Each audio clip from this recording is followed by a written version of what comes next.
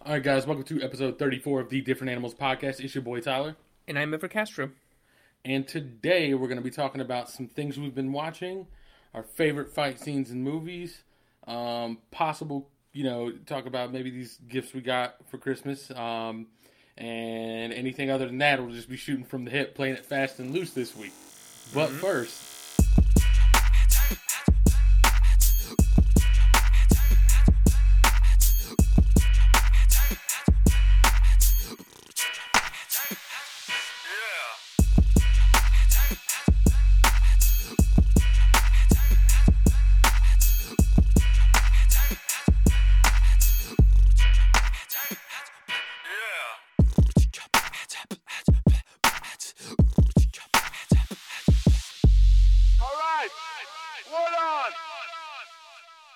Alright, so let's start with what we've been watching, as always. Mm-hmm. If you want to go through a couple of yours, and I can talk about mine, and then you can finish yours up if you want. Yeah. So, so this week, I had a couple of days off because we're recording this during Christmas break. And so I had a chance to finish a couple shows, watched a show that I think I mentioned last week, and then I finished up with 2 movies because I just had some time, including one that came out on Christmas Day. Okay. But I can start off with TV. And so I finished up The Mandalorian, Season 2, so that ended. So I'll sort of split this up into 2 real quick. Just my general thoughts on the season, and then my general thoughts on the finale. Okay. The season overall I thought was pretty good. I thought it was stronger than Season 1. There's a couple of episodes in there, especially the first episode and the penultimate episode of the season were both fucking excellent. The first one especially because it had this huge fight, a monster sequence. I think I mentioned this a couple weeks ago that it was like holy shit, like this is like that movie big level budget shit right yeah. here. Mm-hmm. And so that was great, and then a couple of pretty good ones. And then the penultimate one sort of expanded out in the universe and actually gave the show like a couple of themes that I think the show was missing. Because sometimes I watch it and I'm like, okay, so but like this was fun, but okay, this episode came and went, and exactly everything's the same. Mm-hmm. I'm like, what is the show about? Like, what are you trying to do with this? Because like after Season 4, I'm like, okay, it's just like hijinks, but like what are we doing, right? Right. And so then, but then the finale was good, up until a point where an old character shows up, and I was kind of like, ugh, lukewarm on it, and sort of what it meant for the universe. But there's this great fight, I think, between the Mandalorian and one of these, like, they call them Dark Troopers, which are like these android troopers. It was fucking awesome. It was great, and I'm like, yes, like, this is awesome. But then the show brought in a character that I wasn't so happy about, and I was like, okay, all right, okay. All right, and so we're not going to spoil anything, even though you hit me with the double entendre earlier. I don't know if you caught it, but you did. And then I don't feel like I haven't watched the show, and I haven't even, again, your boy doesn't even like Star Wars. But, like, I feel like this character, I feel like, I think they hang on it a little much all the time. But like, I don't feel like it's ever the character's fault. You know what I mean? Like, I don't I'm trying to think of an example without giving anything away. But like, it's kind of like how we said, like, I don't feel like Idris Elba's the reason that like all of his shit fails, but like it does. And like, that's how I feel about like this character showing up. Is like, I don't think it's the guy's fault. Like, I don't think the guy sucks at being the character, or like there's anything like wrong with the character inherently. It's just like we just use him for too much shit and it never goes right. Exactly. And like where the last time he was used perfectly, and then now this time it's kind of like, oh. But I mean, I saw a lot of people really liked it. I felt like I was sort of the outlier on it. But I mean, I'm excited for Season 3, of course, because I feel like this season felt, as much as I liked it, it felt like Iron Man 2. Do you remember that one? No, that's the one I never watched. That's the one with Mickey Rourke, right? Mm-hmm. I never watched that one. I watched 1, 3, and was there another one, or was it just 1, 2, and 3? Just 1 and 2 and 3. Yeah. Okay. Yeah. So I never watched 2, but I watched 1 and 3, and like most of the other Marvel movies. Just for some reason, like I never watched 2. I also heard it was terrible. Yeah. And then I never watched like the Ant-Man movies. Yeah. But it just for whatever reason.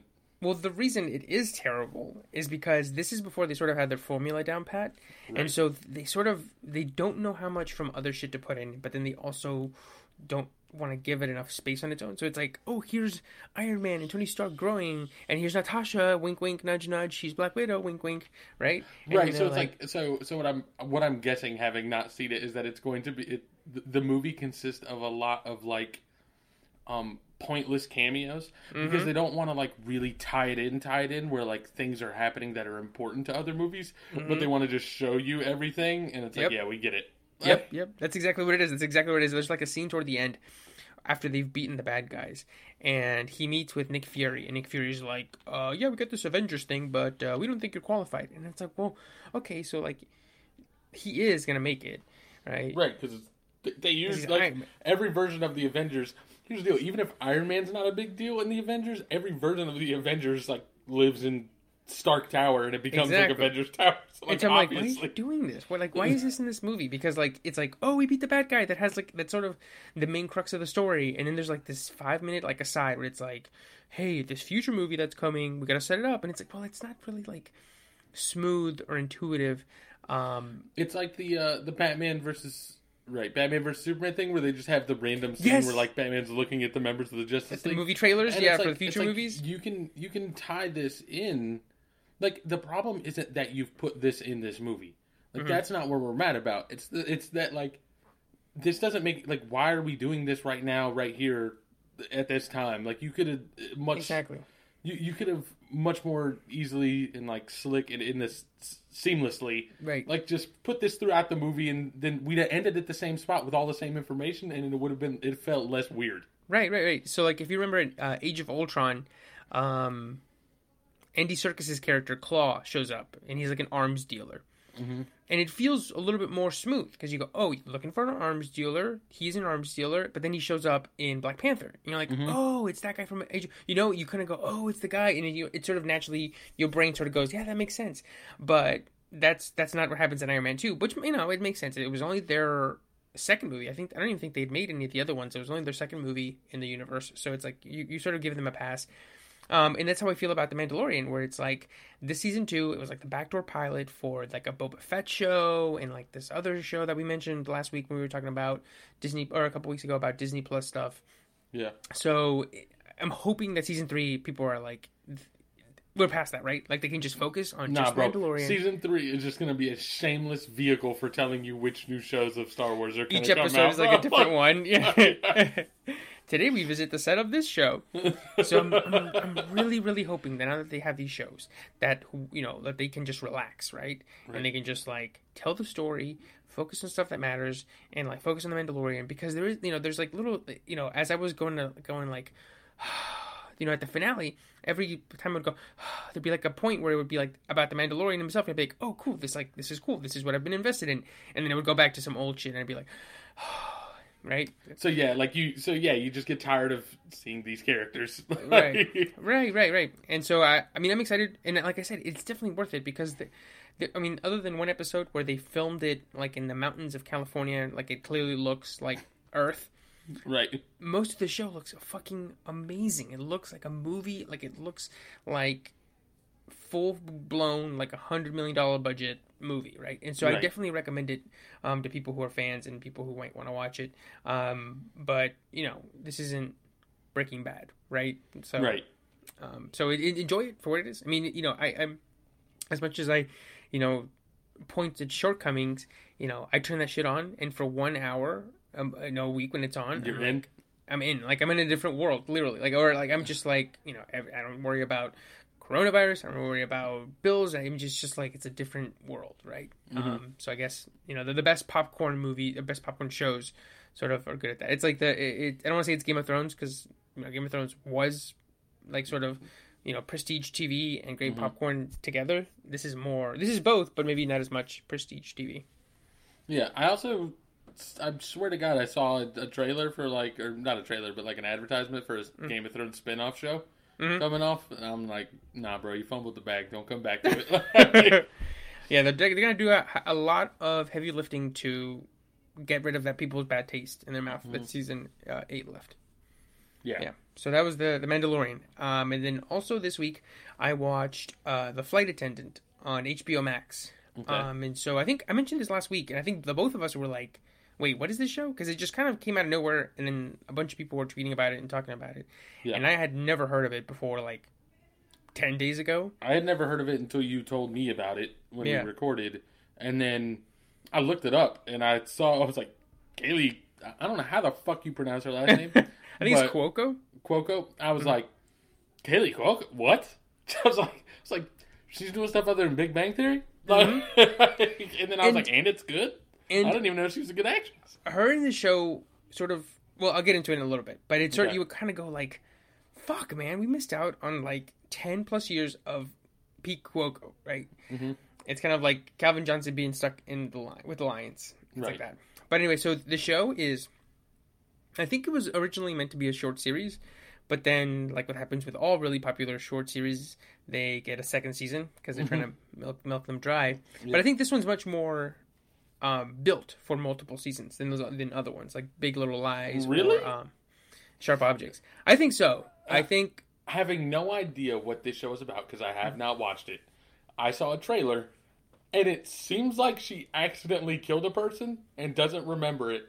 And, like, you're like, I think it could be set up for a second season. I'm like, what the fuck? Yeah. Like, my head immediately went to fucking House of Cards. Like, it's set up for a second season. It's like, what are you talking about? He just pushed a bitch in front of a train. Well, so you're right. I mean, the show starts, it's like, well, so when I heard of it, I thought it was like, what's like a stuffy show that's like a drama? A stuffy drama. Not like I don't know. I've never seen The Crown, so I want to say The Crown, but Mad Men. Mad Men. When I saw it, I was like, oh, it's about an alcoholic flight attendant. It's like Mad Men. It'll be like, hey, I gotta get my drinks, or like, hey, sir, please return to your seat. Like, you know what I'm saying? Yeah. But the shit starts with, and it's like snappy. It's like fucking snappy dialogue, snappy cuts. It's like, it's like sort of soap opera-y, but like, like murder without mystery. Without the over-the-topness of soap opera. Yeah, sort of like, I mean, there's one, somebody gets run over with a car that's filmed exactly like a soap opera films a car. That's amazing. Like over and over and over, see the same angles. Like, you know what I'm saying? Like, there's like a way that soap operas film people getting hit with cars that sort of... I'm going to Google a compilation of soap opera cars. You know what I'm saying? Like, it's like, there's like a shot... And we're posting that before this. It's like a point of view from the car. It's like a point of view from them coming. It's like them rolling on top, slow motion. It's like a wide exterior shot of them rolling on top of the car. It's like them falling slow motion from the back of the trunk of the car, and then them laying on the ground, and maybe the camera pans up from a bird's eye view. Yes. And so... that's what happens. And so when that happened, you're right. It happened to like a great character, or a very cool character, and I was like, damn, because I was like sad because he was dying. But then I was also like, that's like a moment when it broke me when I was like, wait, I'm not watching prestige TV. I'm watching junk food. But it's so good. I told somebody vegetables, but it's chocolate. It is, yeah, exactly. You know what it is? It's a fucking vegetable in like one of those chocolate fountains. It's like that. Well, you think it's healthy, but not really. No, you're like eating, you're like, this is broccoli, and it's like, you just covered it in like cheese and ranch. Like, it's not broccoli anymore. Exactly. That's exactly what it is. But I told somebody, they were like, is it good? And I was like, it is just big, shiny, expensive, delicious junk food. It's like so good. And she is fucking awesome, dude. She is, especially the first 2 episodes when she, finds the dead body. I mean, I'm not giving anything away because it's in the trailer, but when she finds the dead body and she's trying to like sort of be like, oh my god, what happened? The first 2 episodes, which I think is like the majority of the immediate time, she is acting her ass off. And to the point, like I said, where I was like, damn, she's been on the Big Bang Theory this whole time, dude. She could be killing it in these shows. Hey, you know what though? She's like, I don't give a fuck. I've been killing it, ranking in mad stacks on this Big Bang Theory. Exactly, and so now she's flexed with cash. She's closer to God than she's ever been, and I think like I'm okay with that because then it's like now she can do these kinds of shows where she can be like, I have $20 million. I don't have to take whatever role you give me. I can be like a Harley Quinn show. So I put this in the doc. Like she is probably like my 2020 TV MVP, right? Between this and Harley Quinn, the animated show. Is she the voice for Harley Quinn on the animated show? Mm-hmm. And, oh, okay. And so when I saw that she was doing it, I was like, oh, it's like they probably came to her and were like, hey, we'll give you $1 million, you do the voice, and she'll probably just phone it in, right? Like, she'll just be like, I'm Harley Quinn, eh. But she kills it in that too, dude. Like, she's so good in that role. Like, she is, like, to the point where, like, I'll be watching it, or when I was watching it, I was like, this is, like Pixar level, like, grade A voice acting right now. Okay, yeah. Like, Emmy level. And then same thing with this one, where I was like, oh, Kaylee Cuoco, she gets framed for murder, okay. But then, like I said, after episodes 1 and 2, I'm like, she's fucking acting her ass off. And I think, and in both of those, she's an executive producer. Hey, why her pants sag off? Because she's acting her ass. She's acting her ass. Yes. Dude, like, she's like, she does that thing where, like, the Get Out thing, when he's sitting on the couch and his eyes are, like, covered in tears and he, like, blinks and they, like, you get those big tears down in their face. Mm-hmm. Like, when actors do that, I'm like, okay, like, maybe that's an easy thing for, like, it's sort of like catnip. It's like, oh, wow, like, that's good acting. You know what I'm saying? Yeah. But it's like, yeah, it's not still easy. Works. Yeah. It works. And so she does that a couple works is times. because it's legitimately good acting. Yeah. When it's funny, okay, so I'll wrap this up and then I'll give you a little thing I had, but about it. So definitely watch it. Like, it's great. And I think it's like that. It's not like Queen's Gambit. It's not like I May Destroy You or Rami, where, like, these, like, Class 8 shows. It is just, like, it's the best cheeseburger you've ever had. No, it's Little Caesars, bro. It's $5, but it's banging when it's hot and ready. But see, I don't even think I think it's better than Little Caesars, because, like, it looks great, and it, like, the acting is great. I'm gonna need you to stop disrespecting Little Caesars, because Little Caesars I love Little Caesars, too, man. Little Caesars, hot and ready, straight out the fucking oven, is top tier. And the reason why it's $5 is because it's made out of trash ingredients, probably much like this show, and when you go to reheat it, it's absolute dog shit, which is like, this show's probably not going to age well, but it's great when you watch it, just like a soap opera, and what I imagine to be this show. Somebody need you to put some respect on Little C's name, all right? I love Little Caesars. There was like a tweet that was like, man, Little Caesars hits so much better when there's not somebody bitching about how it's cheap and sucks. Right. All right. Real quick. This is a complete sidebar. Hold on. Did you have something you wanted to say about this show before we go on this stupid sidebar? Yeah. I'll just wrap it up real quick. So yeah, definitely recommend it. It's by default one of the best shows I've seen because it's probably the most fun show I've seen this year. And Kaylee Cuoco was great, and I would not be surprised if she's nominated or wins an Emmy, both for this and for Harley Quinn. So, definitely check it out. It's on HBO Max, 8 episodes, each one about 40 to 45 minutes. Okay. And I think Rosie Perez is in it. And so before we go on your sidebar, let me tell you, she came on the screen and Sydney was like, oh, Rosie Perez is in this, because I watched it with her. Mm-hmm. And I was like, yeah, like that line, remember? And I was like, D's motherfucking D's, Rosie Perez. And she's like, that's horrible. I'm like, no, you don't see, like, in Do the Right Thing, Radio Raheem says that about batteries, but then Kanye West said that about her boobs. See, it's like double entendre, see, in the song. And she's like, oh, okay. Yeah. I was like, yeah, see? Don't even ask him how. Don't even ask him how. Yeah. Oh, Jesus. Yeah, that's great. There's two things I think of Rosie Perez every time now, and it's like, one of my favorite sports movies of all time is White Men Can't Jump. Mm-hmm. And then, so everything she says on that ends up ridiculous at some point. And she's got the most stereotypical accent, right? Yeah, like New York, you couldn't come up, like, you could draw a cartoon character and it would fit. Like, you know what I mean? Like the most caricaturized version, and that voice would fit. And it's great. Yeah. And then also, like, now from Jesus and Romero, where they were on Showtime, and they're talking to David Letterman about it, about the hard to get a ticket. So that's all I think of now whenever her name comes up. Oh yeah, Funk Master Flex Night. when I forget when I first saw that clip when he says that. Yeah. And then I remember so I'm watching it and he says that, he's like, Funk Master Flex Night.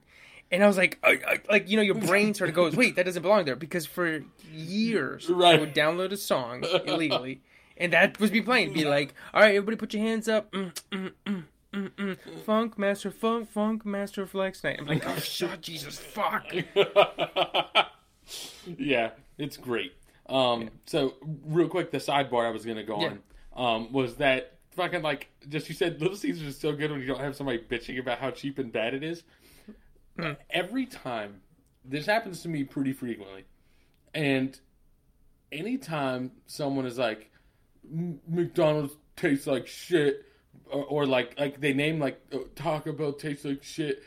Burger King tastes. I'm like, here's the deal. It obviously doesn't, because like you would never have a successful business if all of it tasted like dog shit.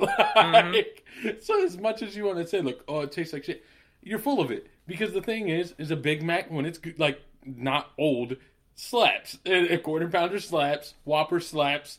Fucking Taco Bell slaps. You know what I mean? Like it actually is good. Just fuck you for being a pretentious dickhead about it. Like, no, I mean, I love Little Caesars pizzas, right? Right. Like, I think I'm like, if you don't want to eat them, fine, more for me. Right. And I feel like that about like Whoppers. I think I've only had a Big Mac once or twice, but not because I don't know. Like, it's like I've never been like, I want a Big Mac, so I've always just gone to something else. But like the chicken nuggets, like the little boot shaped chicken nuggets, hell yeah, slap. They're a fucking banger, and everyone's like, oh, it's terrible, and I'm like, suck my dick. Like those chicken tenders are. I mean, they're not. I'm not saying they're high quality ingredients, but it still fucking tastes good. It's fried, so it slaps. Exactly. Anyways, that's all I wanted to go on, because that's one thing that like aggravates me for no reason. Like, it just gets under my skin way more than it should. And the thing is because like it's never. Here's the deal: if you told me Gordon Ramsay was like McDonald's is dog shit, I'd be like, whatever. Like you're probably right. You know what I mean? But like these motherfuckers I've watched eat, like I can see you. I know. You can't cook. I know you're eating the most bland dog shit at home. So, like, fuck you. It tastes fine. Where's your high horse? Why are you doing this right now? Like, you just want to sound like you're better than somebody else by saying, like, oh, food sucks, cheap. And that's how we feel about, like sometimes movies as well, like the Fast and Furious ones, where people are like, those are dumb. I'm like, well, clearly there's something there, right? Like, there's like something there that, even if it's, I mean, I love them, so I see it there. But even if it's something like Twilight, like, I know, not my thing, but I'm sure there's something there that people like, that it's scratching an itch, right? Like, nothing gets huge without it scratching some sort of itch, right? So like it's like that. It's like, Big Mac doesn't become the most popular burger in the world without there being something in the food, in the meal. Right. Exactly. So anyways, now that we're done talking about that, I'll talk about the only thing I watched recently. Was I watched more of that the anime Code Geass, and I talked. I'm sure I've brought it up at some point. I think, but have I ever told you that all anime is profoundly sad?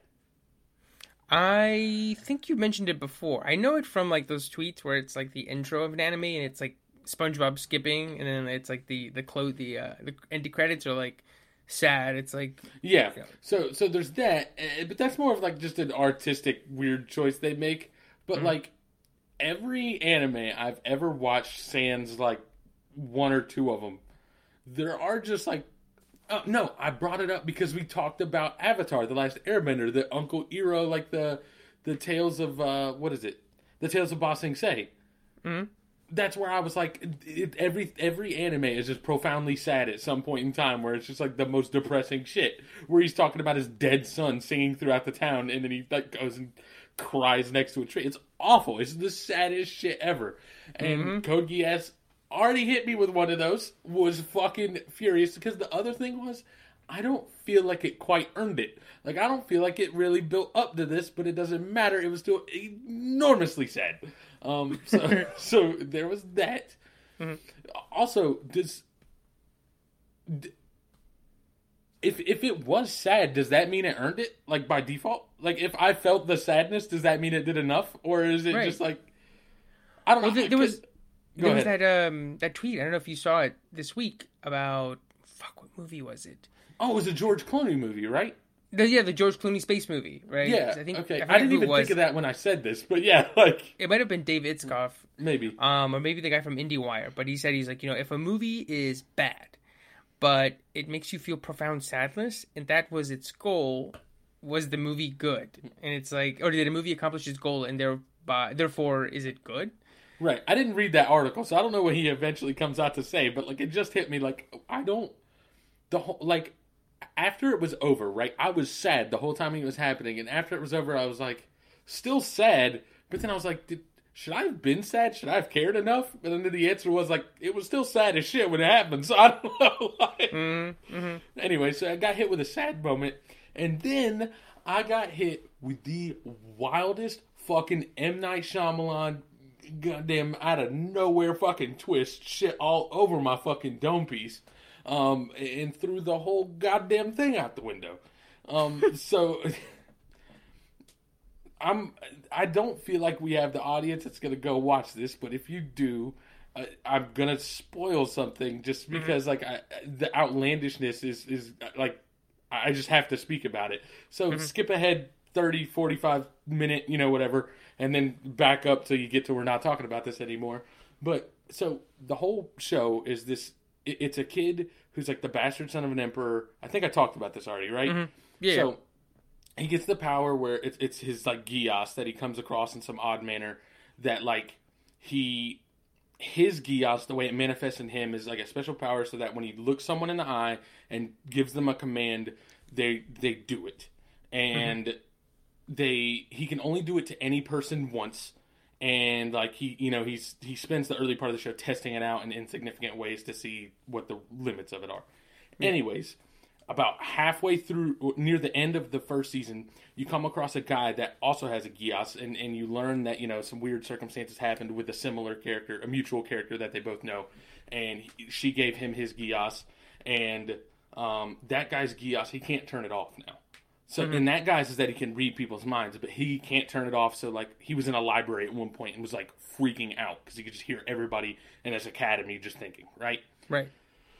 So, apparently there comes a point when you've used it too much and then you just can't control it anymore. So, he gets this point, he meets this princess who's, an old family member. They used to be friends before everything went to shit, and he still has respect for her, and, they have different views on how to make this change happen, but they both want to make it happen. They tenuously meet together.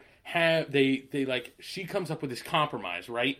And he doesn't want to do it. And he's he originally when he walks in there, he's I want you to shoot me with this, and he doesn't use his Gios yet. You know what I mean? Because he's just explaining to her this is what's going to happen, and she's no, we don't have to do this, because he doesn't really want it to happen this way. You know what I mean? It's just to him, it's the means that make this end work. And she's no, here's our compromise, here's what we do, this can work. And he struggles with it for a minute, and he's you're right, let's try it. So he shakes her hand. She's and you thought I was gonna shoot you, because she was I would never shoot you, you thought you were just gonna come in here and tell me to shoot you and it was gonna work, because she doesn't know he has that ability. And he's I could make you do anything, I could make you do anything I wanted. And she's you're being silly. And earlier in this conversation, he winces in pain when he goes to use it. And that's supposed to be the sign that, he's using it the whole time, but you don't see his eye in this whole scene because his hair's covering it or he's turned a certain way. And then he looks at her and he's I could have had you, if I wanted to, I could have told you, kill every Japanese person on the planet. And, it happens. He's what? Because their eyes change color whenever it happens. Yeah. And, she's okay. And he's wait, what happened? Because he doesn't realize that it's on. And she's okay. And she darts out the building. And she's the princess. They're in this giant arena. And in front of everybody, she tells her royal guard, who are the only people of any substance, she's kill all the Japanese people. And they're are you sure? She's do what I say. And they're all right. So they just murder all the Japanese people and everything goes to shit because he just was being fucking stupid. It was the most outlandish shit, the wildest twist. And that's another one. Like, did you really earn that twist, or did you just come up with something out of nowhere to like fucking throw a wrench in it? But it didn't fucking matter. I was in. You know what I mean? I was like, oh my god, this is like the the worst shit ever. Yeah, yeah. Because she obviously was like trying to make sure none of this had to happen, that no one had to die. 'Cause she had this compromise, and he was like, "Oh, I could just tell you to kill all the Japanese people," and she was like, "Got it." Like, it steps out, and she's like, "Murder everyone." It's fucking terrible, bro. Shit went sideways so fast, and then it's like, now he's having to use that, like, he has to roll with it at this point. He's like, I needed a martyr, and like, I accidentally screwed her, you know what I mean? Because I was gonna compromise, now she's doing this awful thing, and I needed a martyr, but he's like, now I just have to use it. Because like, he positioned himself opposite of her, right? Like, in the public view, because he's got like a secret identity. He's like Batman, you know what I mean? Like, he was like, everyone was like, some people are like pro Batman and some people are anti Batman. And so she came out and he's like, I kind of have to use this to reach the end I want now. Like, you know what I mean? I just got to act like she's a dickhead, even though I'm the one that caused all this to happen. It's just fucking terrible, bro. It's sad. It's terrible. Shit went so left so fast. That happened, and like, everything was like, oh, they're going to make it work. And then like, in 5 minutes, it was all over. Like, everyone's getting slaughtered. Shit's over. Like, what is that? Oh, god damn it. So, would you recommend it? Like, would you say it's, like you said, it was worth the whole series, or? I'm not. That's the end of the first season. There are 2 seasons. There are 50 episodes. There's 25, 26 episodes a season. Okay. That's how the first season ended. So, obviously, we're going to have to resolve all this. But so far, I think it's a great show so far. I think there's enough going on that, like, I think the show is good enough. We've talked about this. When something's good enough, at a certain point, you're just playing with house money. Like, everyone, you can do something outlandish, or you know, maybe you didn't set something up well enough, but like, you've been nailing everything along the way that those just kind of fall in line. You know what I mean? Like, people are just willing to keep going because it's working. So, I think it's a solid show. I would definitely recommend it so far based on what I've seen. Good, cool. All right, so what are your other 2 things you're watching, or have watched, or are going to watch? Yeah, so my other 2 are movies. One is, I think they're both, I was going to say one is like an Oscar-y movie, but I think they both are. But the first one is... One's Oscar fishing, the other one might just be good enough for an Oscar? Yeah. So I think Soul is the Oscar fishing one. But I think this one's just good enough that I think it will get nominated for a few things. But the first one is Never, Rarely, Sometimes, Always. Okay. And this is it was just a tiny, tiny little drama. I found it on HBO Max. And it's just it's a very simple drama. So, you know, I went into it. So the story is about this girl who gets pregnant, and I think she is 16 or 17, and she lives in like rural Pennsylvania, like, you know, like super like country, like poverty-stricken Pennsylvania. Okay. And so she gets pregnant, and she doesn't want to have the baby, so she has to go to New York to have an abortion. And so she has to take her friend, or I think it's her cousin, and they go on this trip to New York City to have the procedure done. Okay. And that's it. And that's like the movie. And so I thought it was going to be more, not like Juno per se, but like more, I don't know, like stuff goes down, right? Like they lose their money, and then maybe they're chased by, you know, like more like a conventional like movie, right? Like with twists and plots and turns. But it's actually none of that. It's just a very simple, straightforward, just like story that some people like if I were to be recommended, people would be like, nothing happens. They just go on this thing. It's like, well, you got to pick the right people to recommend it to, or else they're going to be like, this is stupid. Yeah, because you'd be like, this is dumb. Like, nothing happens. Like, they're just doing this thing. They're going on this trip. And I'm trying to think of like an example where that happens, where it's like, no. It's like, it's just like what the story is, what it's about. But it just packs this huge empathetic wallop. And I really, I don't want to say liked it, because you just appreciate it, right? You appreciate what it gives you, and like, you don't really like it. Like, I don't see myself ever watching it again, but I do know that some of these scenes will stick with me for a long, long time, including the one at its center, which is like this long conversation these 2 characters have, where the movie gets its title from, that I think it sort of will stick with whoever watches it for a while. And I think it's sort of one of those things where, like, when you think about it, that's when it sort of has its impact, if that makes sense. Because they are she's like super late. She's super long in her pregnancy because they don't have access to those kinds of things where she is.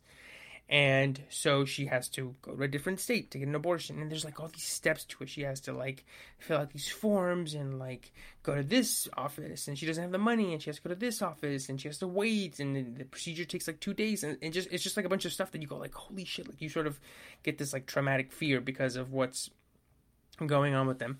But the real fear is that you stop and go, oh, that's terrifying. But there are thousands or hundreds, maybe thousands of girls going through that every year. And you kind of go like, holy shit. Right.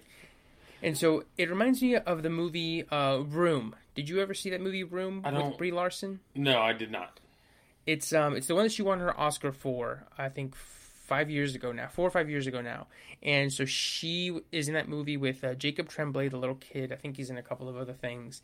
But so basically the Room tells the story of Brie Larson, who is a young woman who was kidnapped like 10 years before or longer. Okay. By this fucking psycho, and he kidnaps her and puts her in this, basically in a shed in his backyard, right, which is like a room, and all it has is like, it's like a prison cell. But he keeps her in there and like locks her in there, and he takes advantage of her and rapes her, and then she gets pregnant and has the baby in there. So the kid grows up like to like age 8 or 9 inside of Room. Like that is his universe. Like all he's known is just the Room. And so eventually she escapes. Well, I just kind of spoiled it, but eventually she gets out, right? But then of course the movie is scary because she is trapped in there and we care about her and the kid. But then you stop and go, holy shit, how many rooms are there in America? Like as you're driving down a neighborhood, like is there somebody back there kidnapped, basically held against their will for years at a time? Right, yeah, absolutely. And so they both have that sort of fear where it's like, Room is more conventional where there's like a bunch of twists and turns and stuff happens. Maybe a little bit, it's still a drama, but this one's much more low key. But both of them, after you watch them, you go, fuck, it's out there like that. Right, this is not outlandish. This is not some setup, established universe. Like, no, this is the thing that just happens sometimes. Like, yeah, this is exactly. It's terrible. just like something that happens, and it's just like part of life. Like it's I don't know how to explain it because it's not like it's the simplest just story that you can tell, and either you get the empathy from it or you don't. Right. Like it's not like the one I'm going to talk about where it's like there's like a message or a theme. It's not trying to entertain. It's just like, here's a story about somebody who's living, and we hope you see it from their perspective for an hour and 30 minutes. Right. Yeah. Okay. And so, yeah, so that, I mean, I think it'll be up for Best Actress. The girl who plays the girl who gets pregnant is fucking amazing, and I think it's her first role. Okay. And then I would think that, and maybe Best Original Screenplay. But it's tiny, but I could see it, in this year where there's not that many movies, it being nominated for a couple of Oscars. I got you. Okay. All right, so what's your next one? Yeah, and so then I'll wrap up with Soul, the Pixar movie that came out on Disney Plus on Christmas Day. Okay. And this one was originally supposed to come out in June of this year, but then because of the pandemic, it got pushed to November in theaters, and then because it never really got better, they just moved it over to Disney Plus for free after their Mulan thing sort of blew up in their face. So this is their first big movie that was supposed to come out that they just pushed to the streaming service. Okay. And dude, it was amazing. It was so good. It's directed by Pete Docter, and he directed Monsters Inc., Up, and Inside Out, and then he also helped co-write Toy Story, Toy Story 2, and WALL-E. My man's got some fucking bangers. Yeah, so he's been... I tweeted out, I was like, at what point do we name him the greatest living animator? At a minimum, the greatest American, filmmaker, storyteller right now, right? He's been at Pixar since the start. He was one of the original 4 people, like him, John Lasseter, Andrew Stanton, and I think Joe Ranft is the last guy. But he's there from the start, and so this is his 4th movie that he's directed with Pixar, and it's fantastic. It tells the story of this jazz musician who finally gets a chance to do his big job or his big break. And he dies. and then his soul is sort of going into the afterlife, and he has to fight to sort of get back to his body and be like, no, I have to, I finally got my big break. I can't die like this. But it's fantastic. It's just a great story about living life, and this is one compared to the last one where it is trying to tell a story and have a theme and be like, live your life, right? Like your right. goals or your hobbies and your passions aren't life. Living life is like that. Right.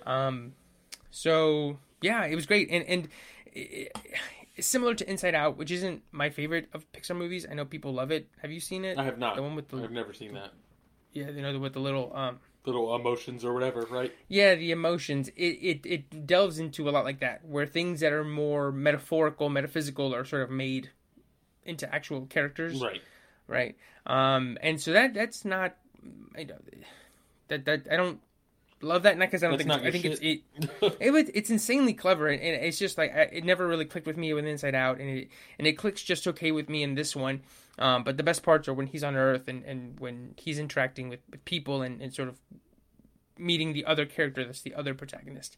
But I can't recommend it enough. I mean, I'm pissed I didn't get to see this in theaters because there's a couple of shots and a couple of scenes where it's like the afterlife, where it's sort of like, holy shit, like on a big screen this would look amazing. Right. But yeah, this pretty locks up another best animated movie, maybe even a best picture nomination for them. Yeah.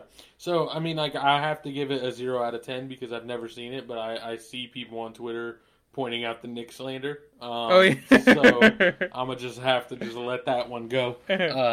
Can't watch that movie. But anyway, but actually I do want to see it. I'm sure I will at some point. I'm sure as my son gets a little older and starts actually paying attention to movies and watch it, I'm going to end up going back and watching a ton of these. You know what I mean? Yeah. So I'm sure I'll catch it. But going from, talking about movies that came out recently, we're going to backtrack and talk about, we each gave 3, correct? Which is our favorite fight scenes in movies of all time. Yeah. At this moment, because every time we give one of these lists, it's like all it takes is for me to like think about it for another week, and now something else may flip in there. You know what I mean? But yeah, but I feel pretty confident with these that I have right here. Mm-hmm. I would say that the criteria for me was, I would say it would be, so it's like, for me, it was like a fight that was A, fit the story, B, like, I thought was memorable, and then C, I thought was really well choreographed. I think it had to hit all 3, for me at least. I feel like yours are too, because I think all of the fights in yours fit similarly. There's one of my fight scenes that may not fit one of those criteria, but it's not really a fault of the scene as much as just kind of what's going on. But do you want me to start with that one? Do you want me to go ahead and start? Or well, I was going to say, go ahead. What I would say is you go first, and we'll both have one from the... Yep. Well, we both have one from the same movie. Yeah. So I would say start with yours from that movie, and then I'll finish with mine from that movie. Okay. Does that make sense? Yep. All right. So we'll... And you know what? That's a good time. Anyways, so we'll start with the one mine from the same movie we have, which is The Matrix. And mine is the I know Kung Fu fight. It's Morpheus and Neo sparring in the dojo. This, to me, there are a million... You know what? It's perfect that you brought up the 3 criteria, because I think there are a million better fights if you were to look at like just the like fighting choreography, right? And there may be other fights in movies that like carry more story weight, but it's like the culmination of all of these, right? And to me, like, anytime someone brings up like what's your favorite fighting scene, it's one of the first ones I always think of.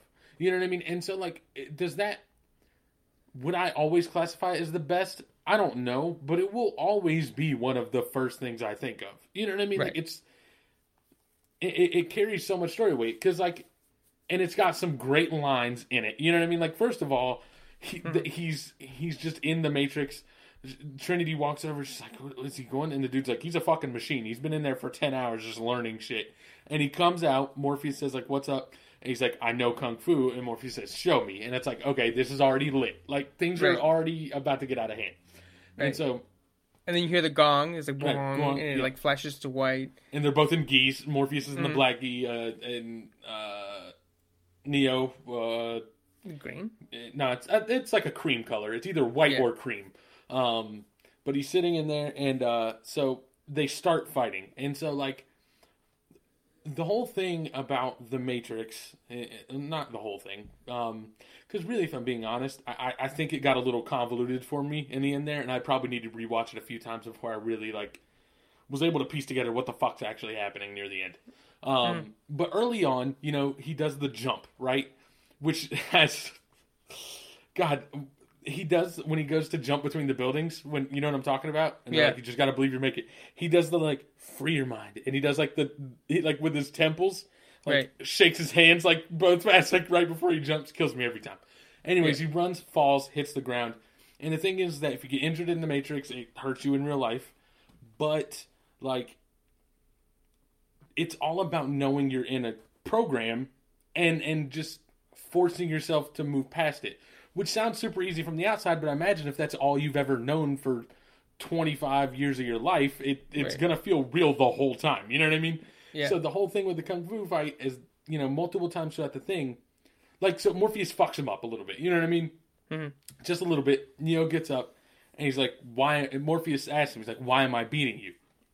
And Neo says, you're faster, you're stronger. And Morpheus responds, like, do you think this has anything to do with my actual muscles? Right. And then, like, Neo's fucking panting because he's been trying his hardest. He's like, do you think that's air you're breathing? And he's like, oh, shit. And it starts to click. You know what I mean? Like, he's like, well, hold on. Like, this isn't air. Like, I can be just as strong or fast as him. Like, we're in a computer program. I just need to be faster. And so they do it, and it's close now. And Morpheus still gets the upper hand, and then... One of my favorite lines of all time. He fucking grabs his fist. He's like, stop trying to hit me and just hit me. And then throws him. And that's so, like, it's like, stop fucking, like, thinking there are these limitations here because there's not. You know what I mean? Like, and it kind of encompasses, like, the whole movie. You know what I mean? Like, in this thing, it's like, you just need to blow past what all these limitations you think you have because they're not actually there. And so it tells you a little bit about it. You know what I mean? Like, it's story related. It brings you to the point, and then it's super awesome looking the whole fucking time anyways. Yeah, I totally agree. And you know, he, there's like little things that I like you mentioned, you know, when he goes like, you think that's air you're breathing now? And he like, you know, he sort of straightens back out, and then he gives the little... Yeah.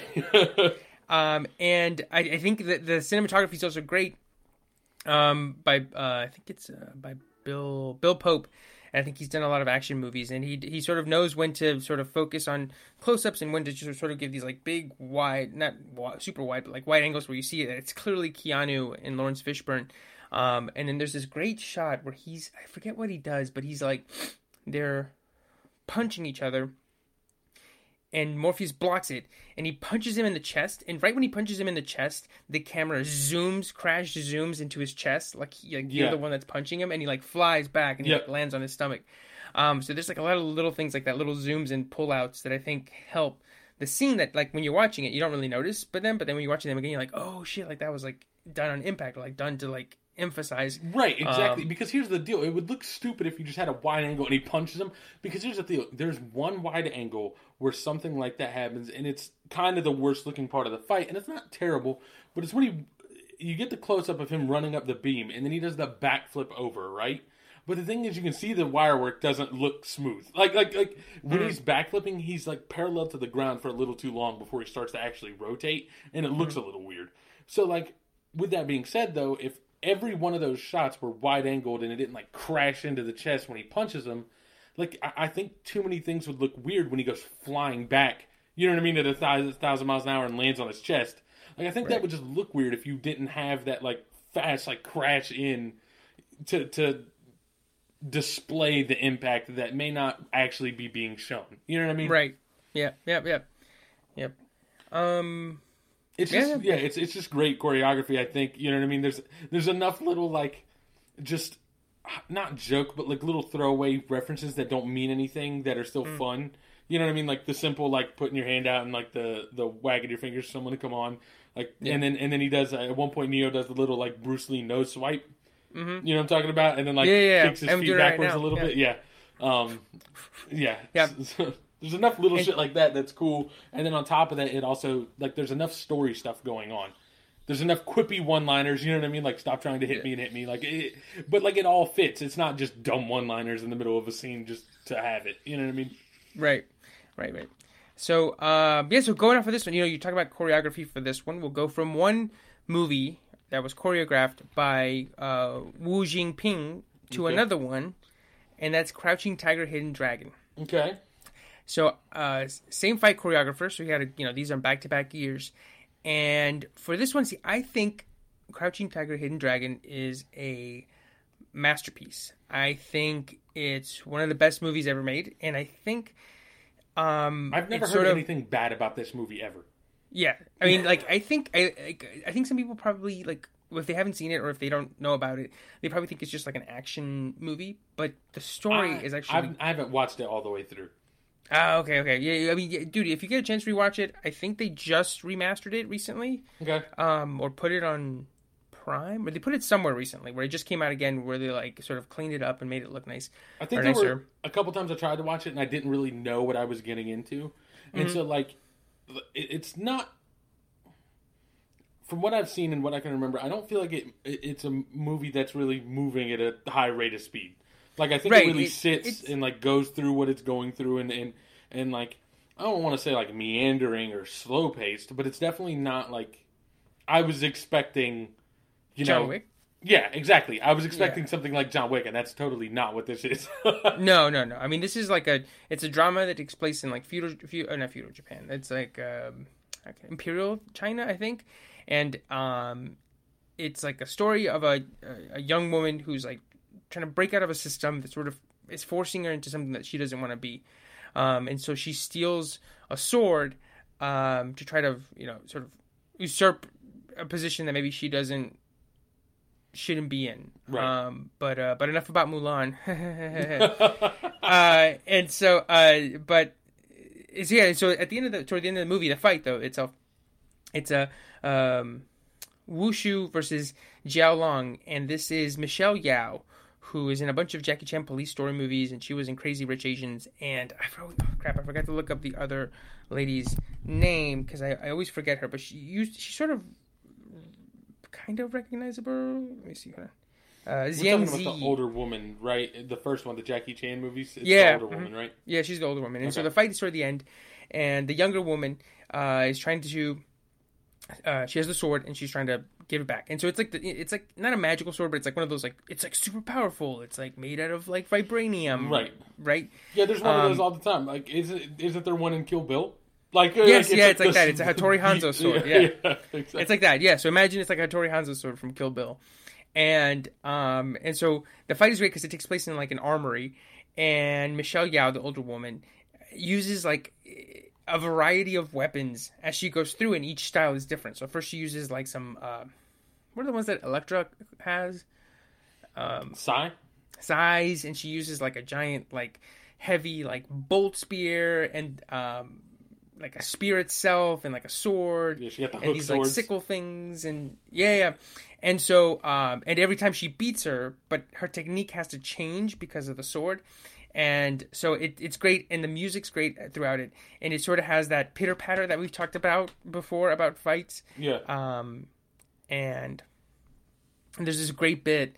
I don't know if you watched the scene, but she takes this huge like hammer thing. like the halberd, like kind of I know what you're talking about, right? It's like almost like a giant like spiked mace thing. Yeah, she like picks it up and tries to swing at her, and the younger woman like sort of like flinches in it.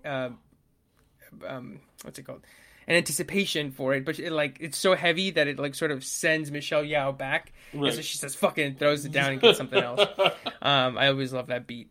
But yeah, the fight is awesome, and similar to The Matrix, it has like these wide shots where you can see that it's the two actresses doing the choreography, but then it also has these like super close-ups where you can see their reactions and stuff.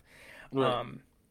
And of course, directed by Ong Lee. He went on to do Life of Pi and Brokeback Mountain. Oh shit! And What's the other one that this he came out? I think has some bangers.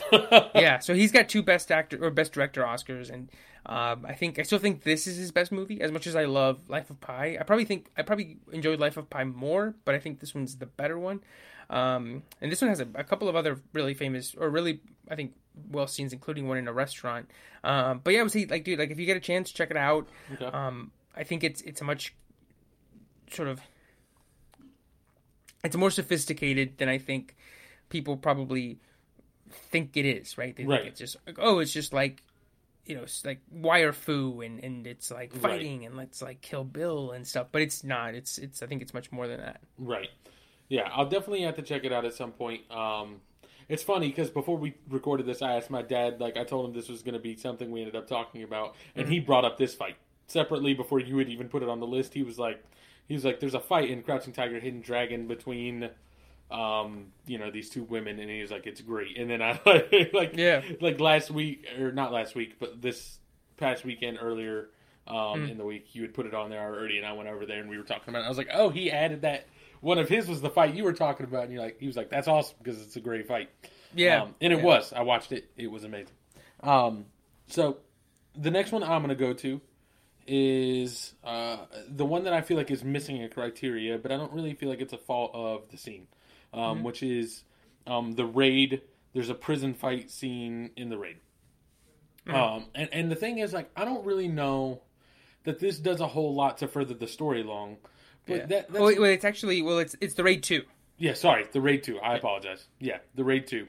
I don't really know that it does a whole lot to, like, further the story along or really tell anything about anybody. But the thing is like, that's not really what these movies are here for. You know what I mean? Right. Like, so it's not really a fault of the scene. It's like, because here's the deal. I could have filled fucking a top 10 fights list with just different fights in different Raid movies with this dude.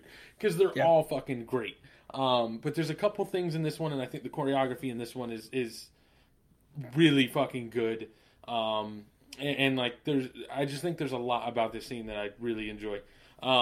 So basically it starts, and honestly, it's been so long since I've watched the movies. Like, I don't really remember exactly what is happening in the Raid 2. Like, I think he gets thrown under the bus by somebody corrupt at the top of the police force, right? Right, he's a cop, right? Yeah, he's a cop in Raid 1. And then I think they get too close to the Kingpin and like, revealing, like, corruption in the government, and he gets thrown in prison and framed. I'm pretty sure. I don't know what he's trying to achieve in this, because I feel like something's trying to be done in this fight scene, because the way it's set up, I just don't remember what he's trying to do as this fight starts. Mm-hmm. But, and honestly, as much as I said it doesn't really do a whole lot for the story, that could also just be because I don't remember the story super well. You may be like, no, this is integral to the story. And I'd be like, oh, shit, yeah, you're right, my bad. But anyways, so basically, he's in prison. There's about to be a prison riot. You get, like, 5 dudes looking mean as shit, mean-mugging everybody, walking down this line. And the thing is, it's like, the best way I can describe it is like an extended baseball dugout that goes around the yard.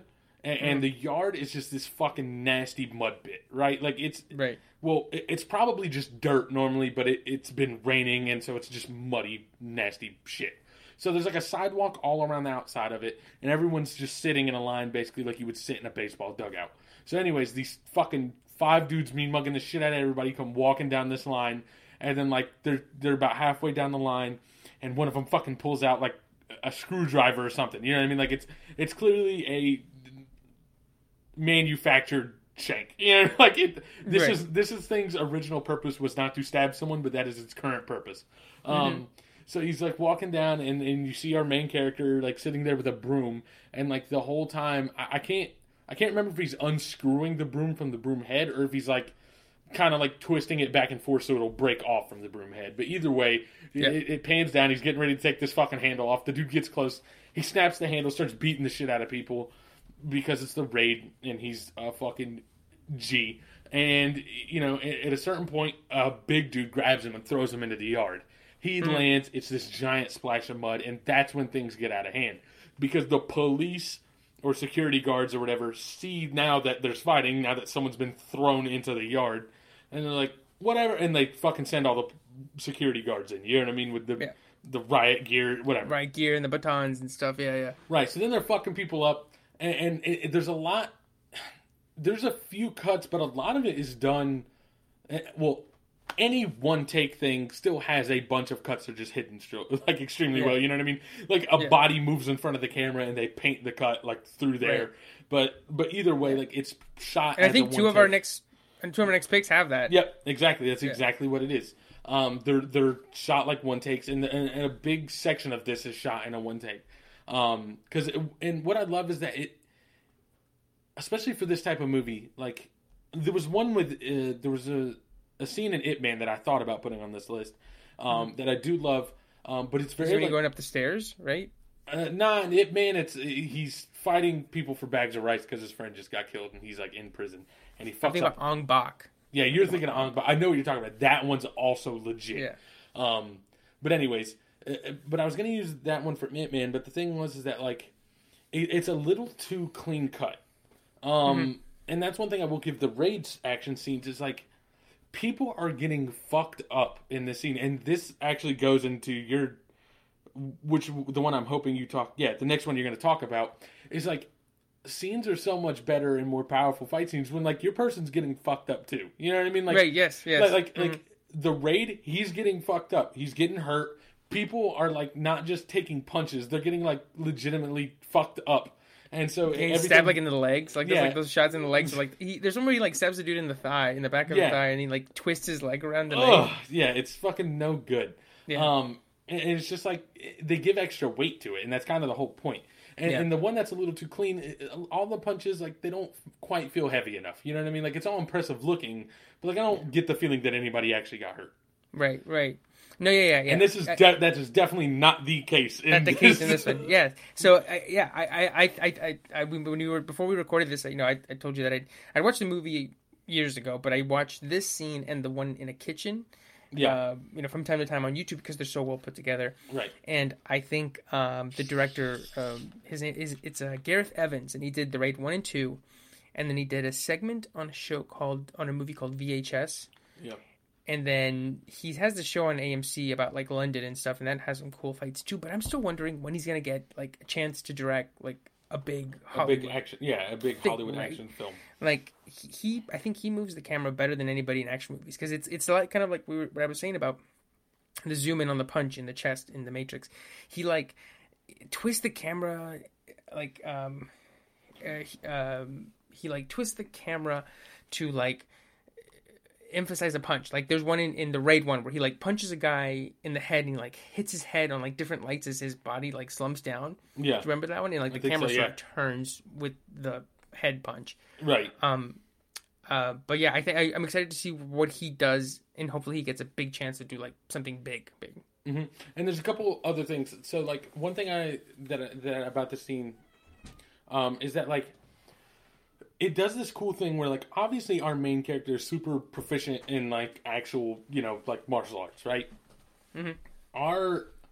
This scene still works because there's enough people that are just doing regular fucking me and you fighting in a riot shit. You know what I mean? Like mud wrestling type shit. It's like mud wrestling, but then also you get, like, it pans over and one dude just has a shank and is just fucking stabbing a dude over and over. And it's not like, there's no, like, he's not hitting, like, specific artery points. He's just like, nah, I'm just fucking shanking you. And then, like, another dude runs by and just hits someone with a baton. You know what I mean? Like another dude is, like, King Konging somebody with their jaw. Yeah, exactly. Like, it's all just, like, it's not all nice and clean. You know what I mean? Like, there's some people just actually doing what you would expect in a prison fight. You know what I mean? Yeah. But the one thing I do want to bring up, and I never noticed this the first time I watched it, but I watched it again today, and I was like, I shot you a text. I was like, you need to look at this because I have no fucking idea how this happens.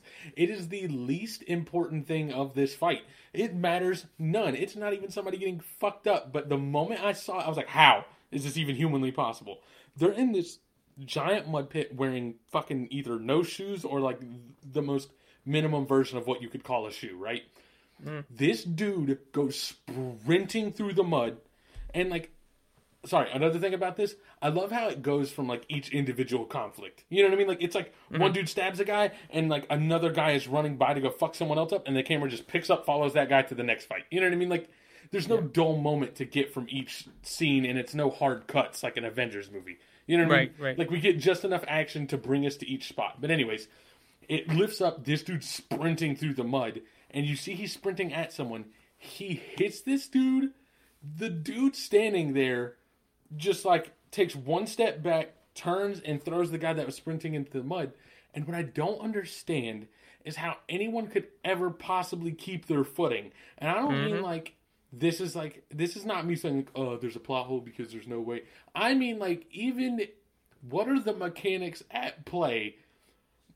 How, as a director, could you ever ask someone to do this? Like, like I want you to just throw this, dude. And, like, my answer would be, like, I'm going to slip and fall every time. And this dude just flawlessly stands with no traction and just throw this dude into the mud after taking full contact. And every time I see it, I'm like, how? How did you even pull this off? Who are you? Are you Derrick Henry? What has happened? Exactly. It's like, how did you survive this? Like, how did you take this? Yeah.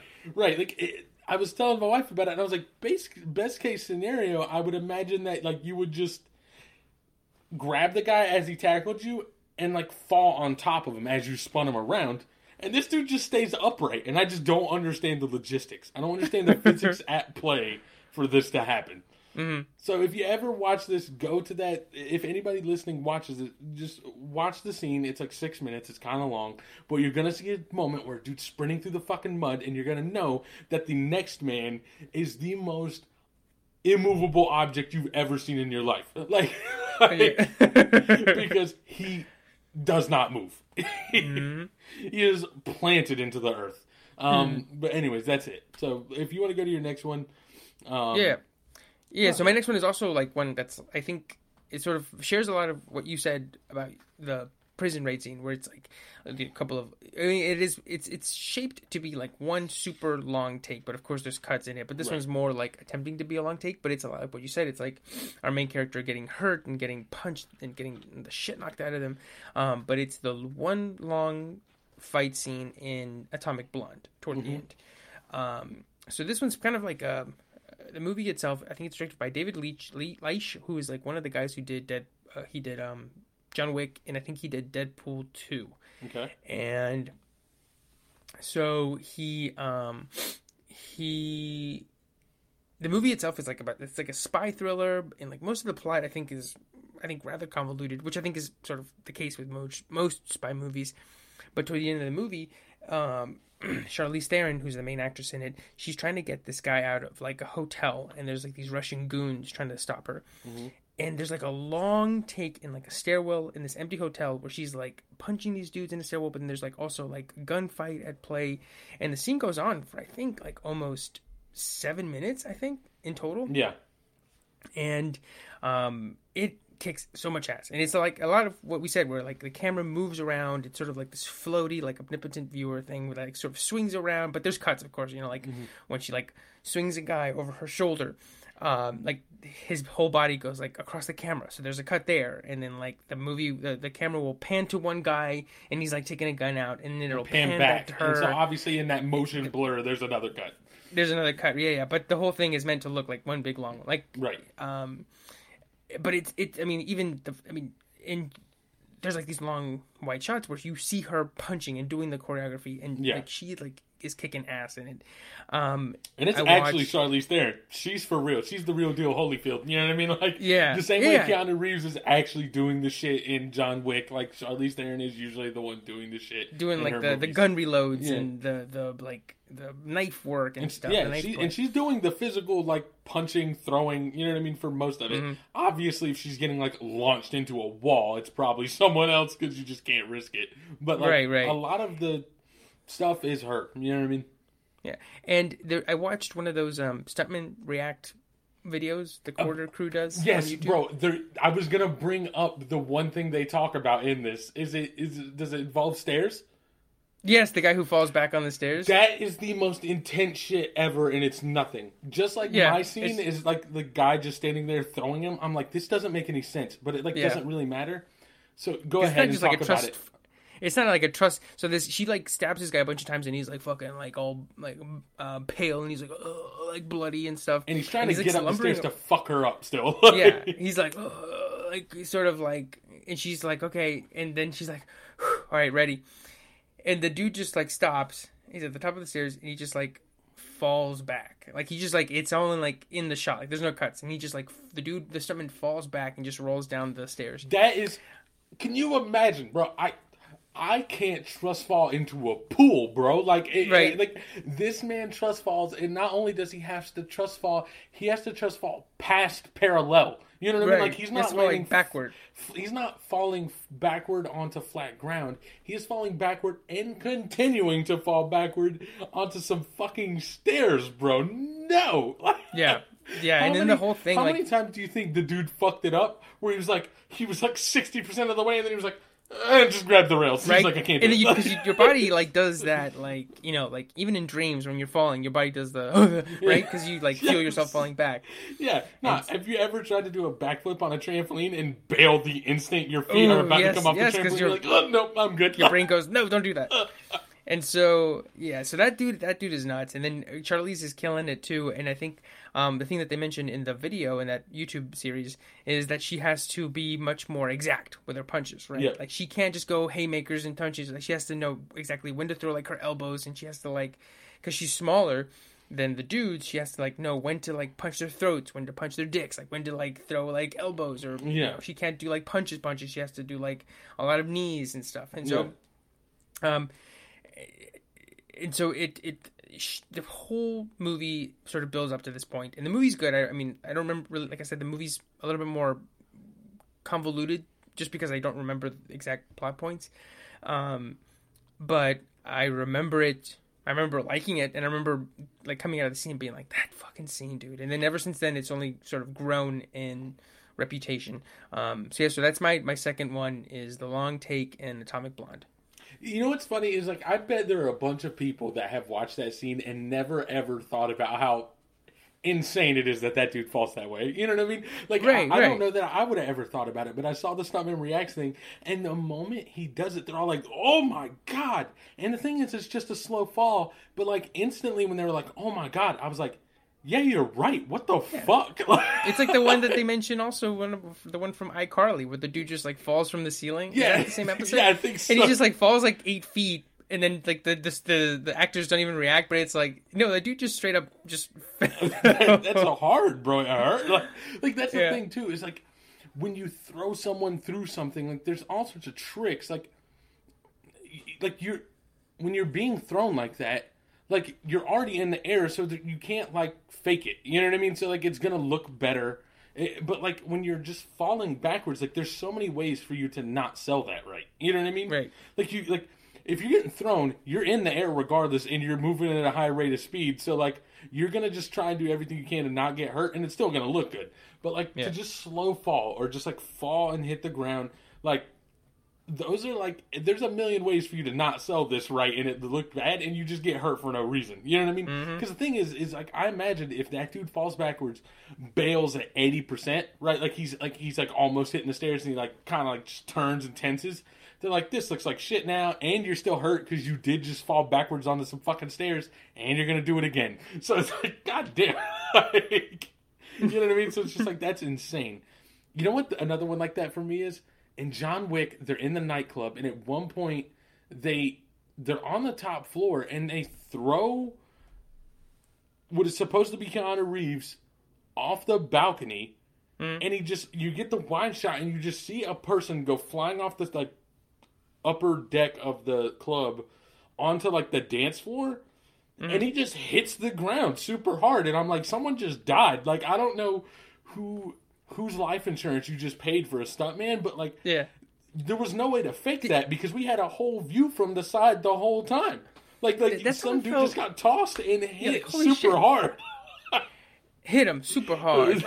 That's how I felt in the scene from Hot Rod, where they do the jump over the motorcycle jump over the truck. Oh, and remember that? Wham! And the ramp gives way, and he it goes over, he hits the top of the car, he hits something, and then he just lands like on his neck. Yeah. Right? Like on the back of his neck, he just drops. I remember watching, because that's in the trailer. I remember in 2007 when that movie came out, and I watched the trailer, I was like, that dude is dead. And like, how did they do that? Because that shit isn't, because like, and more I've watched those Stuntman Reacts videos, the answer is he got fucked up. Like, that's the answer. And like, did they do that one? I don't know if they did that one, but like when they talk about some of these scenes, people are like, how did he, like, what happened? And the dude, they're like, oh yeah, no, he broke 3 ribs and his leg, and you know, like, they just use that cut because it looks the best, and they're like, it's an unspoken rule for like stuntmen. It's like, if I get fucked up in a scene, you better use that take, like, because I didn't get fucked up for nothing. Like, this is gonna look good. Oh god. So this is gonna go into our next one, kind of. But so the next, go ahead. It's your last one, right? Yep. My last one is the scene in the Kingsman in the church. Yes. And I love so much about this scene. And the link I posted doesn't have what happens right before this starts. So anyway, Samuel L. Jackson has these SIM cards in phones that he's giving out for free. He's the villain. He has a lisp for some reason, and I can't come up with, like, there's no way that was in the script because it never even, no one comments on it. It never even becomes a joke. It's just like his character just has a lisp. Like, he was just like, fuck it, I'm gonna just throw a lisp in there. Like, he's gonna throw a lisp. Yeah, it's like the Joker doing that lip thing that he does. Yeah, so it's like, okay, or like anything that, or I watched the first Pirates of the Caribbean movie this weekend. Yeah, or I rewatched it, and at this point, Captain Jack. If you go like, oh, Captain Jack, right? Mm-hmm. People know what it means and like who he, like his little mannerisms and his way of talking and his drunken slur thing. But if you think about it, like, this wasn't based on anything. So this is entirely new. So that means that, I'm sure it was also in the writers, but I'm sure Johnny Depp was like, just showed up on set and he was like, this is what I'm going to do, man. I'm going to do this thing. Like, and they're like, fuck it, it works. Disney to be like, sure, right? It's insane. Yeah. It's like that. It's like, why did he have a lisp? Like, yeah. I don't know. He showed up and did the first, like, reading and did the lisp. Like, 'cause here's the deal. When he read for the part, there was no way he had the lisp. I truly don't believe this. And then, like, they showed up, they did the first scene, he had the lisp, and the directors were looking at each other like, what is he doing? Like, why is he doing this? And then after it was over, he was like, you like the lisp? And they were like, fuck it, I guess. Like, let's roll with it. Like, but anyways, so he has these SIM cards he's been giving out for free, and I think the idea, this one's a little convoluted, but it's another one where it's like, it's not trying to be anything like special. You know what I mean? It's not trying to hit us with like these super deep, like, technical terms. You know what I mean? It's just like, nah, it's a villain. It's just like a SIM card that makes you violent. Yeah, it, like, plays a sound that triggers something in you and makes you violent. And I don't even remember the end. Like, that's the means. I don't know what the end was supposed to be exactly. Like, I can't remember why he did this. If he was trying to make money somehow, I don't remember. I think it's supposed to be like a cleansing thing. It's like only the best survive type thing. Oh, it's like he was pissed because people were killing the environment. Okay. And he's trying to, like, purge like a bunch of people. He's trying to do the Thanos. And so thing, right? Yeah, and so he's trying to be the first Thanos, and then he puts with the list. Thanos with the list. Thanos with the list. And a Kangol. And so he puts Colin Firth, who's like a super trained special agent, in this church, which is supposed to be like what's the assholes? Isn't it like Birmingham or something like that? It's like a town, right? It's like the people that do the signs. They're like protesting abortions, but also like protesting like shit that's not, like, they always, like, you're like protesting abortions, like, I guess it's kind of on brand, but then they're like protesting someone's funeral, and you're like, what the fuck are you doing? Yeah. I just Googled hateful church. Baptist. Yeah. Westboro Baptist. That's what it is. Okay. So the Westboro Baptist Church, it's like them. So he sticks him in this church full of those people, and then he triggers that alarm, and it, like, my favorite thing is right before it starts, right? He triggers it, and people start to get mad, and he starts to get mad. Because they're testing the efficacy of the device. Like, how well does it work? How many people get pissed off? Is it only the people that have the phones with the SIM cards? Or is it everyone nearby? Like, this is just a test run. And they're also trying to ambush this guy because they know he's going to be a problem with it. You know what I mean? Like, I think it's a trap. And the Kingsmen know it's a trap, but they think they'll be all right. Because that's how I think... I can't remember his name now. But that's how he's, like, able to see through the glasses. Because they know, like, they're going to need to be able to see what's going on inside. Right. So anyways, he's in there, and like right when it starts to go off and people are starting to get pissed off, I can't remember what Colin Firth says, but it's something like, I'm about her, like, this woman's like, you're a heathen, and he's like, I'm gonna go, like have gay sex with my black husband, hail Satan. And then, like it goes to walk out or something like that. Yeah, and then it triggers the thing, and then he's like, snaps. Yeah, because the SIM card is already going off. And, like, the rage is starting to build. And so, like, that's, like, the first sign where it's like, oh, things are going bad. Like, he's, like this is affecting him. You know what I mean? Right. Like, and then it kicks off, and everybody's in it, like similar to the last two. There's like this. It's supposed to be one long take, but this I think this one much more than Atomic Blonde. You can tell where the cuts are. Yeah. But it's filmed sort of. It's more obvious where the cuts are when you're looking for cuts, but I feel like because it moves so fast, and like also the music that's playing is moving fast with it, that like it's. I didn't notice it the first time I watched it. You know what I mean? Like, because I wasn't looking for it. I think if you're looking for them, you can point out exactly where they happen. You know what I mean? And it's pretty obvious. Yeah. But I think it's so fast paced and like there's so much like what the fuck going on that you're not even looking for it. You know what I mean? Yeah, and it's set to Freebird. Yeah, it's set to the guitar solo of Freebird, I think. Yeah, the Eddie. Yeah, and so there's like he's like flipping dudes and like you said you were hesitant to put it on the list because it's a lot of gung fu, at least early on, where he's got the guns. He's like shooting dudes. He's like headshot. It's like a lot of John Wick and a guy like runs up to him and he like shoots him up close, spins him around, like blocks a punch and shoots someone else. So it's like shoots him in the dick, flips him over, shoots him in the head, and then but then he like eventually I think he like loses the gun. And then it runs out of ammo, and then he loses it, and then like comes back to him. You know what I mean? Yeah. But like even he's like punching dude. I think John Wick. I think these do apply because it's still enough. Like even John Wick, where it's a lot of guns the whole time. As long as there's enough physicality to it, it still reads like depending on the physicality and the choreography. I think as long as it reads like a fight, it should still be included. You know what I mean? Yeah. Like, and this one definitely does. It's a lot of like rolling to get out of the way, which is no different than any other fight when someone has a weapon, like a hand weapon or anything like that. But anyway, and then I mentioned this before we started recording, but my favorite one is when he like punches a dude in the back. He punches the dude in the back of I think in the back of his throat or the back of his neck or like his spine, and throws him against the like. Yeah, I can't. No, I think he like hits him in the gut or something, and he doubles over, and then he grabs his shirt like collar and like his belt line, basically. Yeah, and then just, like pulls back a little bit, and then like rams him into the fucking like the church podium. The church podium, and he like falls like an accordion, bro. Here's the thing. It's the most obviously a dummy thing, and the most it doesn't even fucking matter. You know what I mean? Like, it's obviously not a person when it happens, but it's still done so well. The whole like long take is done so well that like it happens. You're like, that's ridiculous, but like even in the moment, you're still just like, God damn. Like, it happens so fast your brain goes, oh, scrunchy. Right?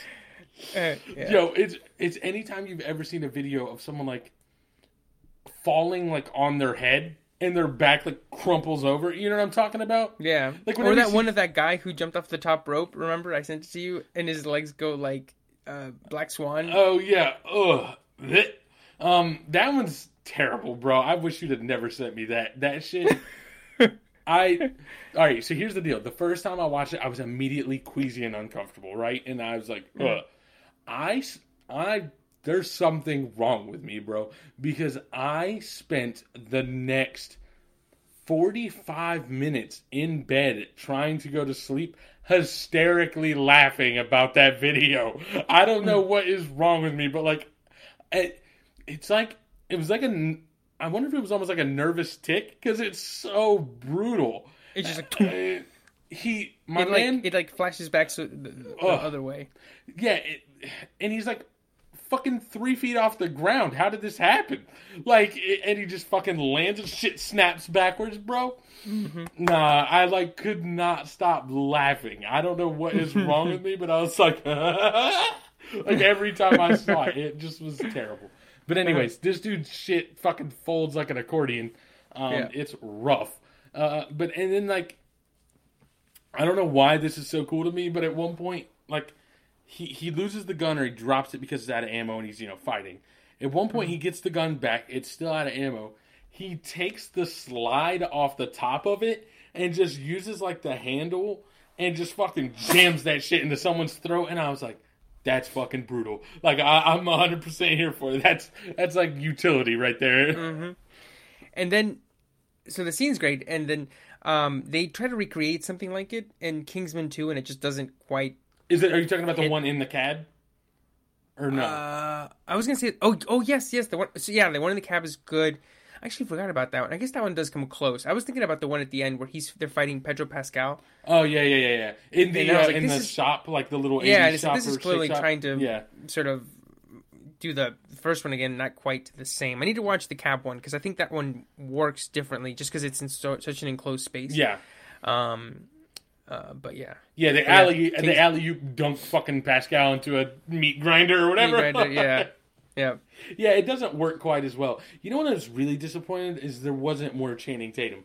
Like, I really wanted him to be in it more, especially because he was teased in the trailer. Like, he was going to be a huge deal, and he shows up for, like, I feel like 2 scenes, and he's not super important in either of them, right?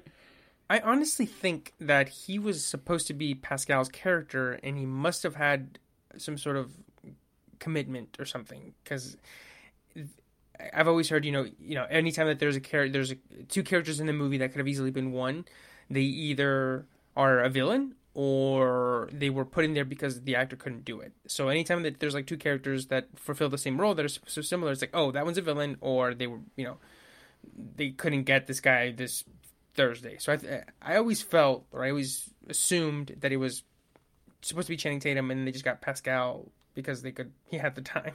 Yeah. But I really wanted Channing Tatum to be, like, bigger deal in that. Because the little scene he was in, he did really well. But anyways, yeah. So anyways, that scene's fucking great. The scene of the church is just fucking awesome. It's done extremely well. It's more... It teeters the line between, just being, like, a shootout versus an action scene. But I still feel like it reads and feels like a fight scene. So that's where I'm going to put it. It's definitely up there. On my fight scene. So what's your last fight scene? We know which movie it's from because I started with The Matrix, so you're going to end with The Matrix. Yeah, so my last one is Neo versus Agent Smith in the subway. So, like I mentioned before, choreographed by Wu Jingping, directed by the Wachowski sisters, came out in 1999, and this one is the climactic confrontation between Neo and the villain Agent Smith, played by Hugo Weaving. And I think I mentioned this one when we've talked about The Matrix before. I think we've talked about it a lot, and I think I mentioned this one as sort of being the scene that's like most ingrained into my brain as like a song, where like I remember the beats, I remember the moments, I think I remember saying that, when he gets up and he spits the blood, and then he flexes, and the dust comes off. You're like, that's that movie shit. Yeah, I was like, that's that movie shit. When I was 6, I remember exactly where I was when I watched that. When I watched it, like I saw it pop up, I was like, okay, yeah, this is the scene.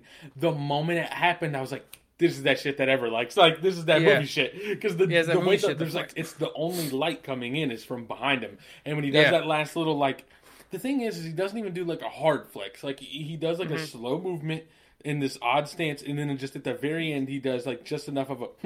And it like pops, and like the dust just like whoop, just off of him for a second, and I'm just like, God, it's so legit. You're right.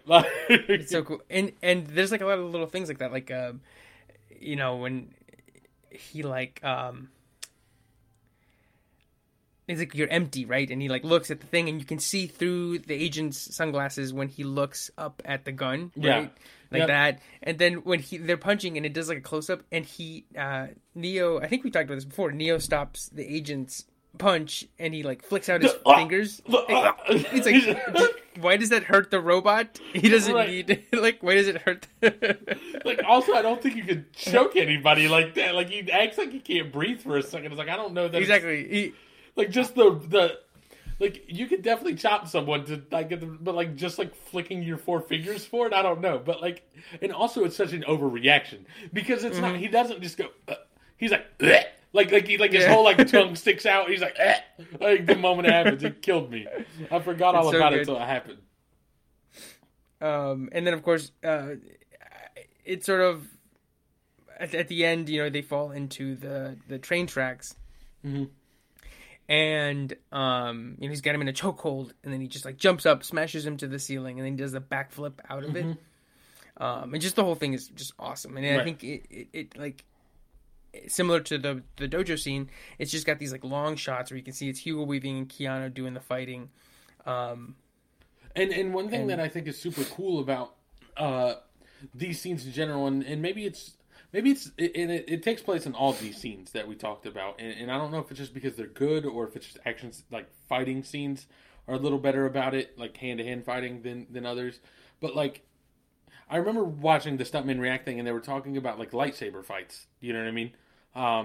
And they're like, one of the reasons that sometimes the lightsaber fights don't really read well is because like they are swinging at and blocking things that would never even hit the person to begin with. You know what I mean? Like a lightsaber, he does a swing, and the guy's blocking it like super far out from his body. And the answer is like you kind of do that when you don't have, you know, you're kind of carrying someone through some choreography, or you know, it looks fancy when they do a million twirls. But like none of these were ever going to hit the other guy, and so it's just like artificial conflict, basically. Right. But like these scenes in The Matrix, especially, and with Hugo Weaving and Neo, like these punches are all straight punches. They're not like super long winding haymakers that like are just getting blocked like super far away from the body. You know what I mean? They're all like. It's kind of like when you think about like if I was in a sword fight and I was trying to fuck someone up. Like, I would try to stab them, because, like, if I swing, they can block it in any point in the swing. But if I just thrust forward to stab someone, they're going to have to, like, move their whole body or, like, bat it out of the way. And it's just harder to do. And I think that happens in all of these scenes where you get, like, all of the fighting is, like Charlize Theron. They're all, like, elbows, super up close, point A to point B. There's no, like, long looping hooks that are getting dodged or rolled under. It's all just, like, punched in the chest, grabbed it, like blocked like directly and just slipped out of the way a little bit, and none of it. It all looks more real because of it. You know what I mean? Like these are all things that would actually fuck you up if you got hit by them. Yeah, and I think and you know I totally agree in terms of it's sort of finding this sort of like if you look on a graph, it's like a big X. It's like one line's going up, one line's going down, and it's about finding the middle spot where it's like they're choreographed enough that they look cool and it looks like a dance, and it's sort of there's that awesome pitter patter that all fight scenes should have, but then there's also this sort of like not too choreographed where it loses its weight. And I think on the bottom on the bottom right, it's like a saber fight, right, where it looks just like straight up like both people have gone choreographed it. But then on the other end is like the fight from like Die Hard, at the end of Die Hard, where he's fighting not Han, it's Carl, right? Like, there's, like, the emotion is there because he fucking killed his brother and stuff, but the choreographing itself is horrible. Like, they're just jumping on each other, right? Right, just, exactly. like, wailing. They're like the fights that you said, you know, that a normal person would have, but there's, like, no flair there. There's no movie magic, right? It's just, like, two dudes. Like, I think at one time, he throws him on some pipes, and then Bruce Willis just, like, does, like, a little, like, jump in the air and, like, jumps on him. Yeah. And it's sort of finding that in between with all of these that I think is why I think all 6 of these are pretty memorable, because they just fall right in the middle of like being choreographed and looking movie magic enough that there's like something cool and you know musical about it, but then also matching it with you know intensity, but then not losing the tension, not losing the stakes. Right. There's a funny thing in another one of the Stuntman Reacts videos that I learned, and you'll see it in the Raid movies a lot, specifically. In a lot of movies like that, like Jackie Chan type movies, they'll do this thing where in between, like, what's the word I'm looking for? Like, a piece of action is what I'm going to call it. Like a dude goes to kick me, I grab it, and I throw him out of the way, right? Mm-hmm. Like, in between that, in the Raid, you'll see him do it a lot. He, like, swings both of his arms, kind of like he's, like a wax on, wax off type thing real quick. Yeah. And the whole purpose of that is just to give, like, for each person to read each other's beat. So, like, the person that's off screen that's going to have to come running in, like, he sees the hands moving and he times his punch so that the guy can naturally, like, from his hands moving like that, just, like, catch it and then do the next thing. You know what I mean? Mm-hmm. It's just them getting, like, on the same page. And if you do it too much or too ridiculously, you're like, why would you, like, it just looks stupid.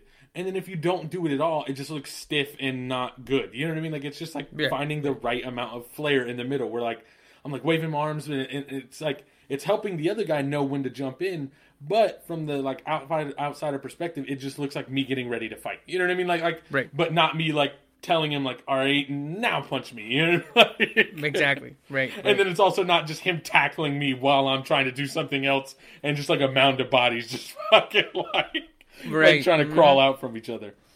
Right. Yeah. So, anyways, was there anything else you wanted to bring up about that Matrix scene? No. I think I think it's sort of like you and I have been saying, it's like these six, I think, sort of match the criteria that I had sort of mentioned, where it like matters, it looks good, but then there's stakes, but then they like are memorable also. Right. The other thing is the visuals on all of these are great. You know what I mean? Like watching a bunch of dudes in the mud fuck each other up in a prison scene like looks cool because that's not something you normally see. Really, like in a martial arts movie like that, it's usually in a very clean setting with, you know what I mean? And then like in a gritty movie like The Matrix, to just all of a sudden be in like a dojo wearing a gi. You know what I mean? And then like to be in the subway, you have that movie shit where the dust pops off, the light comes in perfectly. Like you said, you can see his eyes behind the glasses look. Because, like, he's sure that Neo's empty, but Neo's like, no, you're also empty, and he didn't know. You know what I mean? Like, he has to look at his gun, he's like, fuck. Yeah, you see just, like, the little flick of his eyes go, like, oh. Right, and that's, like, one of those things where it's like, even though, like, the agent's kind of fucking Neo up the whole time, you're like, Neo might have the upper hand, really. You know what I mean? Like, he's obviously catching some things that the agent isn't. You know what I mean? Yeah. It's like all these little tells that you, like... Even if your mind doesn't catch that and read into that way, it still happens. You know what I mean? Like you still take that as like, ooh, like he had the upper hand. You know what I mean? Or like he's figuring out what's going on first. And it's all great. The same thing with Atomic Blonde. I mean, they're all solid action scenes. I love all of them. I mean, but that's our 6 action scenes. Some of our best all time. Obviously, that can change. Did you have a Kill Bill one on your list at one point and then change it? I feel like I remember seeing it, but maybe not. No, I just completely forgot about it, honestly. Yeah. There was until you mentioned it earlier. There was, I was thinking about adding like the Kill Bill one, the girl with the chain, the ball and chain. Yes. From Kill Bill, I think that's the second one, right? The girl with the ball and Kill Bill 1. Okay, it is in 1? Yeah. Okay. But yeah, either way, I mean, there's a lot of good ones and they could change, but like, these are so iconic to me. You know what I mean? Like, the visual effect is what keeps me coming back to these. Right. Like, how often do you see, like, a special agent just murder a bunch of fucking people in a church? You know, how often do you see it? It's just, like, it's just really solid. How often do you see a man just fucking let his body fall backwards 135 degrees into some fucking stairs? Right. Never. Never. Or see a dude get turned into an accordion. Yeah. Oh, God. All right, well, let's call that the episode. Sounds good. Yeah, if you want to catch me on social media, you can catch me at T-Moneybags. Yeah, and I'm at Evercastro92 on Instagram. And I think next week we'll be talking about Wonder Woman, right? Have you seen it? I haven't. You had texted me before the episode about it, and I told you that I was going to watch it after, a couple of days after this recording, and so we didn't get a chance to do it this week, but I'm sure I will have watched it by this time next week, so I'll have some thoughts on it. Okay. So yeah, well, the thing is, you told me HBO Max cut the free trials out because they knew they didn't want people to do it, to watch that movie. Do it for the yep. So I may not be watching that movie, but we'll talk about it next week regardless. Yeah. So if you want to catch the podcast directly, you can catch us at DiffAnimalsPod on Instagram and Twitter, or you can email us directly at differentanimalspodcast@gmail.com. Stay safe, stay entertained, and we will catch you guys next week. See you guys. Peace.